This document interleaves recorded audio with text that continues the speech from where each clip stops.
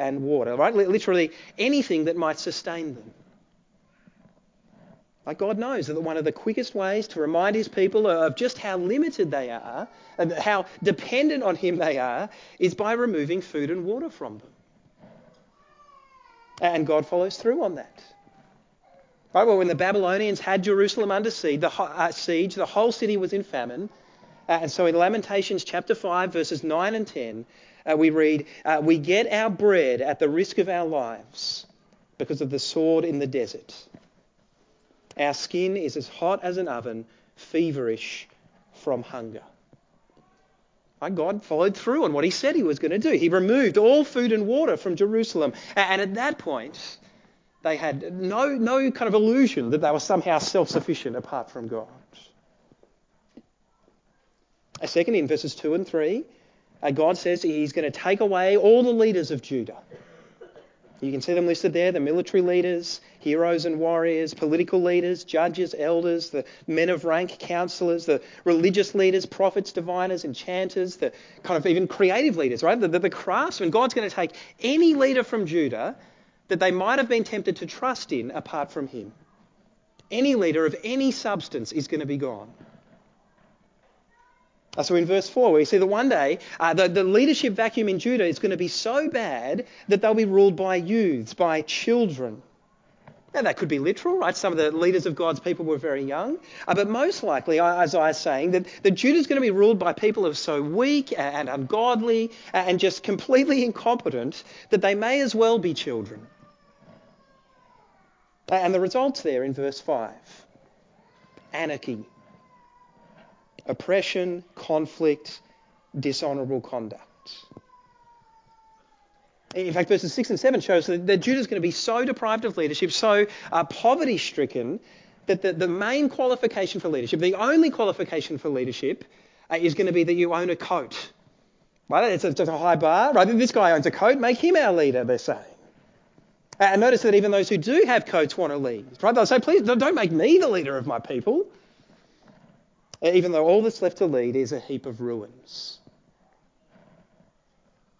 Right? So that's verses 1 to 7. Right? God's judgment is very close. This is what God is about to do, he's saying. And we've also started to see the cause of God's judgment. It's the proud self-sufficiency of his people. So God's going to chip away at that. Remove food, remove leaders. And that idea is unpacked even more in the next section, from chapter 3, verse 8, through to chapter 4, verse 1. In this section, there are really 4 causes of God's judgment. Right? The first is in verses 8 to 11, and it's the proud self-sufficiency really of the whole nation. Right, look in verse 8, Isaiah says, Jerusalem staggers, Judah is falling. Right, so Jerusalem and Judah, they're on the brink of being destroyed physically. But Isaiah says spiritually, morally, they're already staggering. It's like they're kind of teetering on the edge of destruction. And why is that? Well, look at the text there. It's because their words and, in fact, their whole lives, their deeds, are against the Lord. Literally, they're against the face of the Lord. That's literally what that says, right? It's like, you can imagine a toddler who's kind of defying their parents to their face. That's the nation of Judah, right? They're like a rebellious child who wants God to know they're doing the wrong thing, defying him to his face. And God does know, right? God says the look on their faces testifies against them. Right? In God's eyes, he can see the expression of their faces, and it's clear evidence that they're guilty. They can't hide their sin. In fact, really, they're not even trying to hide, are they? They're parading it around in front of God, as if they can just get away with it. They're as bad as the rebellious city of Sodom. So in verses 10 and 11, God summarises his judgment on the nation. And it's very fair, isn't it? Those who are righteous, those who've repented and started trusting in God and not in themselves, those people will be rewarded. Right? They will enjoy the fruit of their deeds. And if you've been following in Isaiah so far, chapters 1 and 2, that must mean they'll be among that section of God's people, right? The remnants the survivors, who'll not only survive God's judgment, but will be purified and glorified by his judgment. More about them later on. But on the flip side, those who persist in rebellion, the wicked, those people won't be purified by God's judgment. They'll perish in his judgment. They've rejected God, the source of all life and blessing, so the just payment for their sins is death. So that's the first cause of God's judgment, right? It's really that the whole nation's messed up, full of pride and this sense of self-sufficiency. And the second cause, in verses 12 to 15, is the leaders. We've already touched on the leaders. Here they are again. And it's clear from these verses that the leadership in Judah and Jerusalem is completely corrupt. Have a look at verse 12 there. Remember back in verse 4, Isaiah said that one day Judah and Jerusalem would be ruled by youths, children. Here he's saying that in many ways that's already the case. These people are already led by incompetent and childish leaders. Leaders who are leading God's people astray. So in verses 13 to 15, God says he's not going to allow that to continue. He makes that very clear. Look in verse 13. Isaiah says, "The Lord takes his place in court. He rises to judge the people." Right? God's rising up in his heavenly court as the judge of everyone and everything, and he is going to judge these so-called leaders. Childish leaders. In verse 14, he states his charges against them. Look there. Instead of these leaders gently tending to his people, pictured here as a vineyard, right? So they're supposed to tend to the vineyard so that the people would bear fruit that pleases him. More about this in chapter 5, right? But instead, these leaders have ruined his vineyard, right? It's like that they've burnt it to the ground. And notice that they're particularly destructive for the poor, like pretty much all corrupt leadership. They're plundering their homes, they're crushing them, right? Literally kind of breaking them to pieces. And notice they're grinding their faces, right? That's a word, it could be used of grinding a rock into powder. These leaders are utterly devastating the poor, and God says, how dare you? How dare you think you could just treat my people like that? That you could devastate the poor like that? So that's the second cause of God's judgment, the proud self-sufficiency of Judah's leaders, who were largely men. And that leads to the third cause, which is to do with the women in Jerusalem. It's in verses 16 to 24.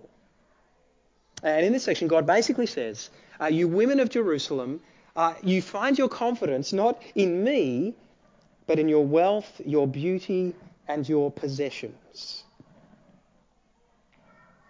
So you need to know that while you might enjoy a little bit of glory now, one day you'll be filled with shame. That's God's judgment on these women. And it is addressed specifically to these women in Jerusalem, but don't think it's just the women. Right? Because throughout Isaiah, the whole city of Jerusalem is depicted as a woman. In fact, that's the case at the end of this chapter.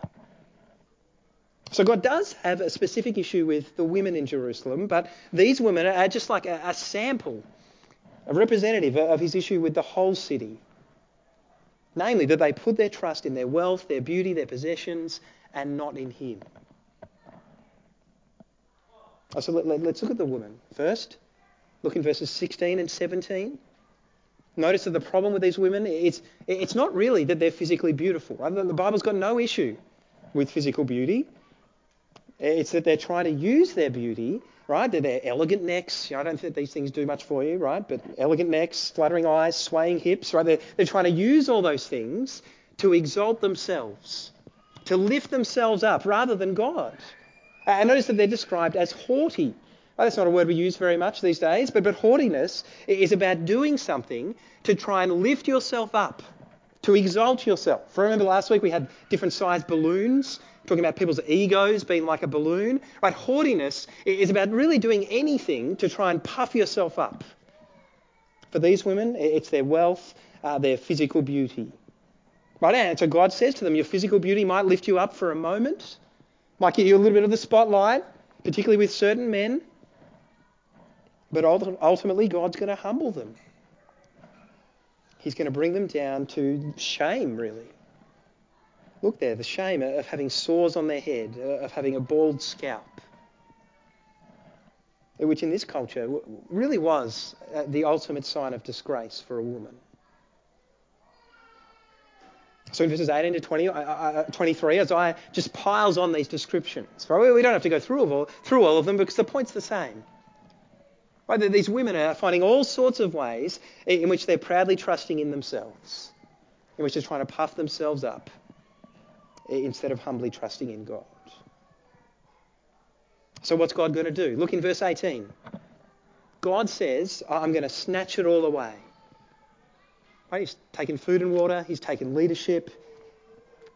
Now he's going to snatch away everything that these women would put their confidence in. And the result's in verse 24.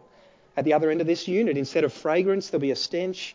Instead of a sash, there'll be a rope. Instead of well-dressed hair, there'll be baldness. Instead of fine clothing, there'll be sackcloth. Instead of beauty, there'll be branding. But you get the idea. Well, whatever glory these women tried to create for themselves apart from God will be snatched away. Everything they might have been tempted to put their confidence in apart from God will be taken away, and they'll be left in shame and disgrace. It's a horrible picture, really. I mean, imagine looking around the room here today. All the women enslaved, head shaved. Not of their own will, right? It's a horrible thing. So we come to the fourth cause of God's judgment in chapter 3, verse 25 to chapter 4, verse 1. And this is really about this whole city of Jerusalem. So we've had the nation, we've had the leadership, we've had the women, and now we've got the city of Jerusalem. Now look in verses 25 and 26. All Jerusalem's warriors have been killed. So the gates of the city where the warriors used to come and go are a place of lament and mourning. And Jerusalem, once a very proud city, the picture here is really of Jerusalem as a woman. She kind of slumps down on the ground, destitute, stripped of everything that she might have put her confidence in. Everything's gone. Nothing in my hand I bring. So in chapter 4, verse 1, Isaiah kind of sums up just how destitute Jerusalem is. And you can see there, he goes back to the women in Jerusalem, and he says that with nearly all the men killed in battle, the women in Jerusalem, right, which in this culture were almost completely dependent on men, right, so that these women are so desperate that 7 of them will be happy to share one man. And notice that they don't even want basic support from the man. They don't want food, they don't want clothing.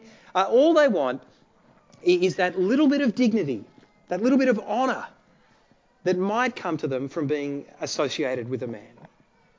Even just 1 of 7 women associated with a man. That's enough because their sense of shame and disgrace is so great.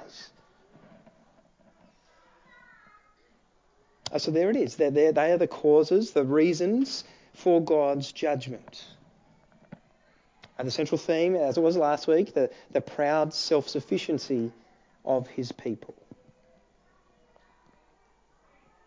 Of course, we saw it back in chapter 2, verses 1 to 5, that there's something glorious coming beyond God's judgment. And Isaiah finishes this section by taking us there again. In chapter 4, verses 2 to 6, Isaiah talks about that glorious future, the consequences of God's judgment. And notice in verse 2, chapter 4, verse 2, it starts with that phrase, in that day. And that's been repeated constantly in the section between chapter 2, verse 6 to chapter 4, verse 1. But in that section, it was always a day in the near future. Right? The day when God was going to appear to judge the people of Judah and Jerusalem. And so if you can think about a mountain range, we're going to build up this picture. These are the hills in the foreground. That's the day of the Lord, when God's going to judge the people of Judah and Jerusalem. But here, Isaiah's looking at least into the medium future. Some hills a little bit further back to a day beyond God's judgment when God's going to restore at least some of his people to the land. But ultimately, he's looking to the distant future, the mountains right on the horizon, to the ultimate day of the Lord when God, through the Lord Jesus Christ, will fully and finally save his people. So we've got these kind of 3 things going on here. And as he's talking about salvation, Isaiah gives us 4 pictures of that salvation. The first picture is this branch of the Lord. We'll talk about the branch more in a little bit, but here Isaiah is simply giving us a picture of how God's going to save Israel. I remember in previous chapters, Israel was compared to proud trees that God's going to lop down. And here, Isaiah is saying, God, that kind of fallen trunk of Israel is going to become a beautiful and glorious branch again. And that's a picture. And of course, this image of a branch does remind us of something very important about how God saves people. I'm not much of a gardener, but even I know that if I walk into someone's garden and I see a beautiful plant, a glorious plant, the credit goes to the gardener, doesn't it? Not to the plant. But that's how it works, right? Likewise, this image of the branch tells us that beyond his judgment, God will save, right? He's going to replant at least some of his people, and they will flourish again into this beautiful and glorious branch. And that flourishing will be completely his work, 100% his grace, because there's no way that a dead and fallen plant can replant itself and bear new life, you see. So everyone's going to know that Israel's life and beauty and glory is a credit to God, not to them. And that's exactly the same with your salvation. We heard it in the kids' talk, didn't we? We were dead in our sins, but God in his great mercy has made us alive in Christ. A dead person can't bring themselves back to life. A dead tree can't replant itself. But God does that in his amazing grace. Second, Isaiah says these survivors in Israel will enjoy a fruitful land. A bit of backstory here. You might remember that this land of Canaan was God's gift to the Israelites way back in Joshua's day. Right? In fact, he even promised it to Abraham back in Genesis 12. Right? It's a long-term promise. So we've got to remember that. This land wasn't just a patch of dirt for the Israelites. It was a visible sign that they'd been chosen and blessed by God. But of course, before Israel entered the land, in the book of Deuteronomy, God made it clear that if they lived obediently in the land would be fruitful. If they lived disobediently, as they've done in Isaiah's day, the land would be desolate. So this promise of a fruitful land beyond God's judgment is incredibly encouraging.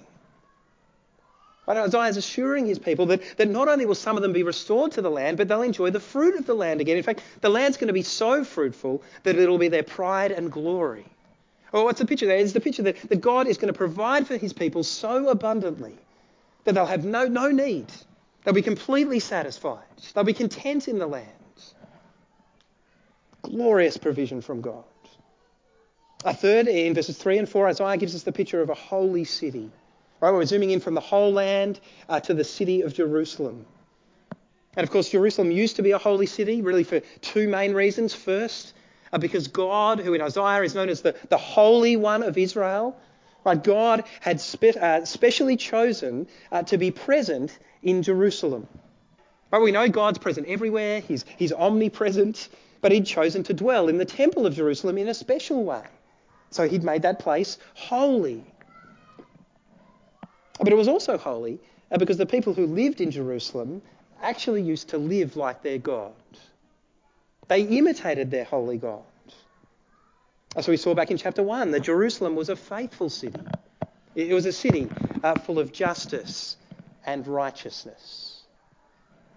Not anymore. Not in Isaiah's day. Jerusalem is corrupt, it's unfaithful, it's full of injustice.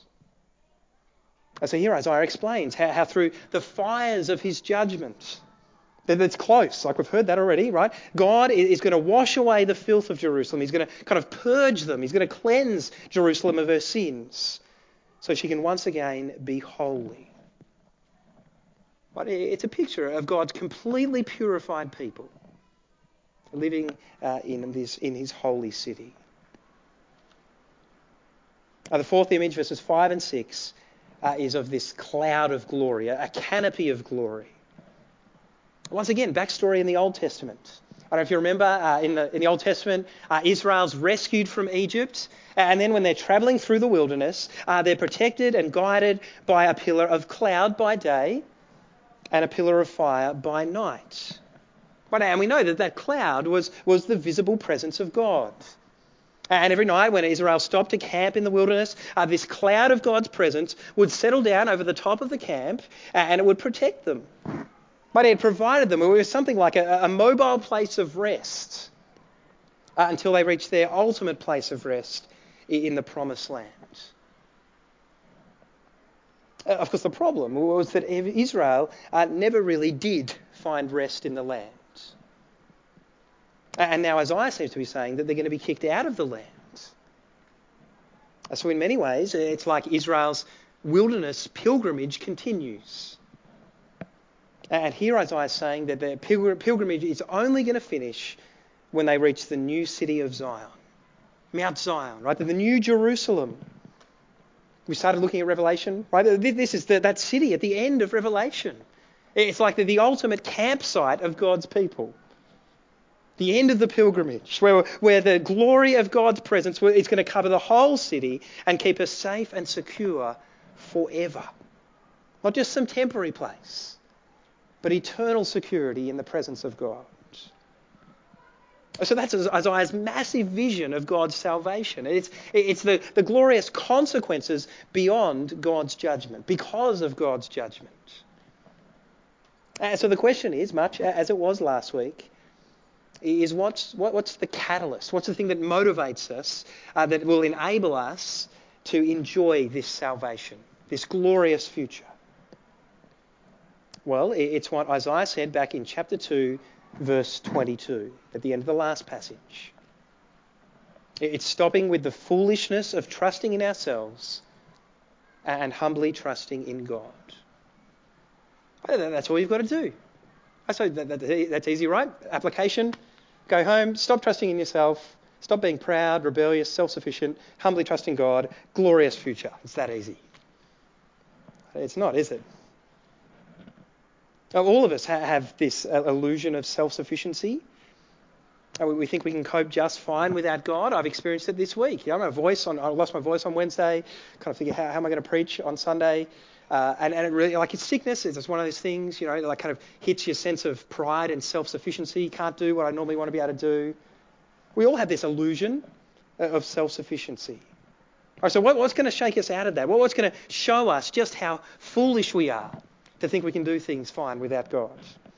Well, it all comes back to that branch, right? The beautiful and glorious branch. Because perhaps you know that when God replanted Israel in the land, they didn't bring about the salvation of verses 2 to 6. That didn't happen through Israel. That only comes through Christ.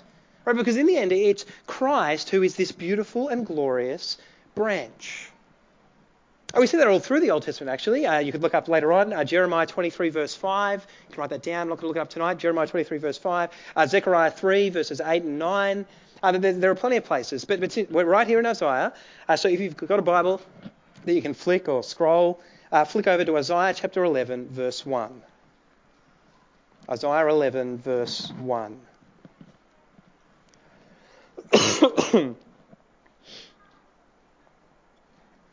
It says there, a shoot will come up from the stump of Jesse.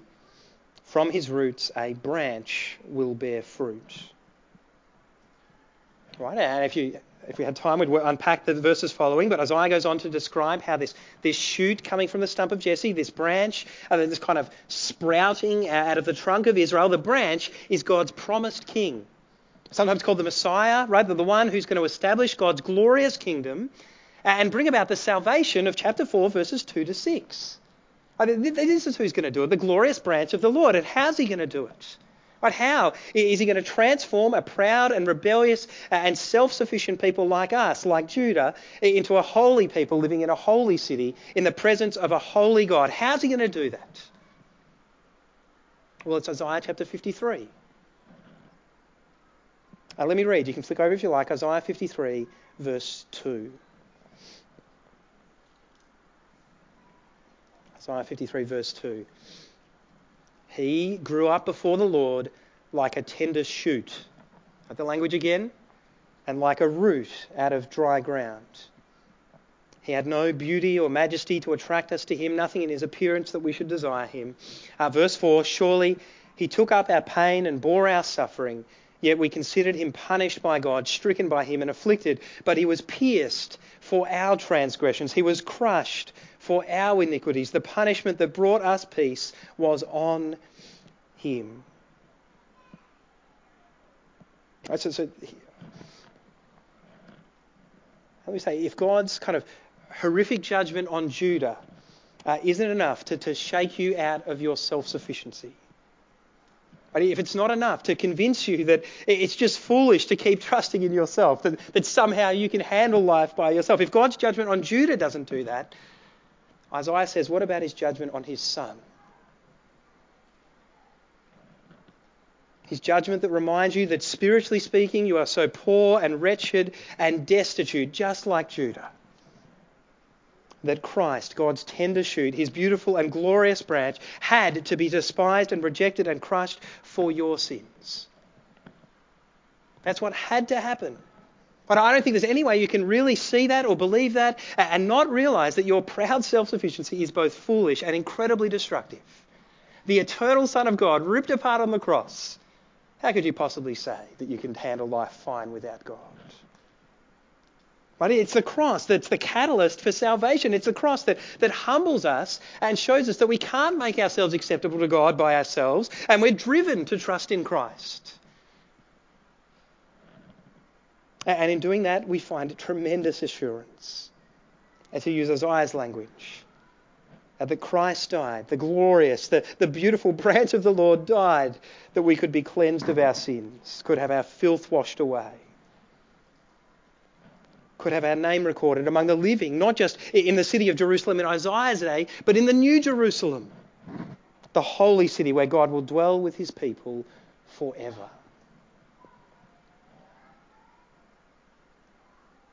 So let's remember Isaiah's words, what he said to his people. What did he say to them? Way back at the start of chapter 3, he said, take your eyes off yourselves. See now your Lord. Why? Because your destiny lies in his hands, not your own. Well, just as I said that to his people, I want to say to you, take your eyes off yourselves. Right? You're not that impressive anyway. Sorry to break it to you, nor am I. Take your eyes off yourselves. See now Christ your Lord. Because your destiny is secure in his hands, not your own. Now let's pray. Gracious Heavenly Father, we do pray that you would do this work of humbling us. We pray that it wouldn't take what it took for your people in Judah and Jerusalem for us to be humbled and to see our need of you. We thank you, you've already done the ultimate thing to show us that in the work of your Son, the Lord Jesus Christ, the beautiful and glorious branch who made himself nothing for our sake, dying the death that we deserve. We pray that we would lift our eyes and focus on him and see that it would just be foolish for us to think that we somehow had our life together before you. Please do this work in our hearts, Father, that we might have great assurance in Christ of sharing in this glorious future with your people from every nation, living in your presence forever. Amen.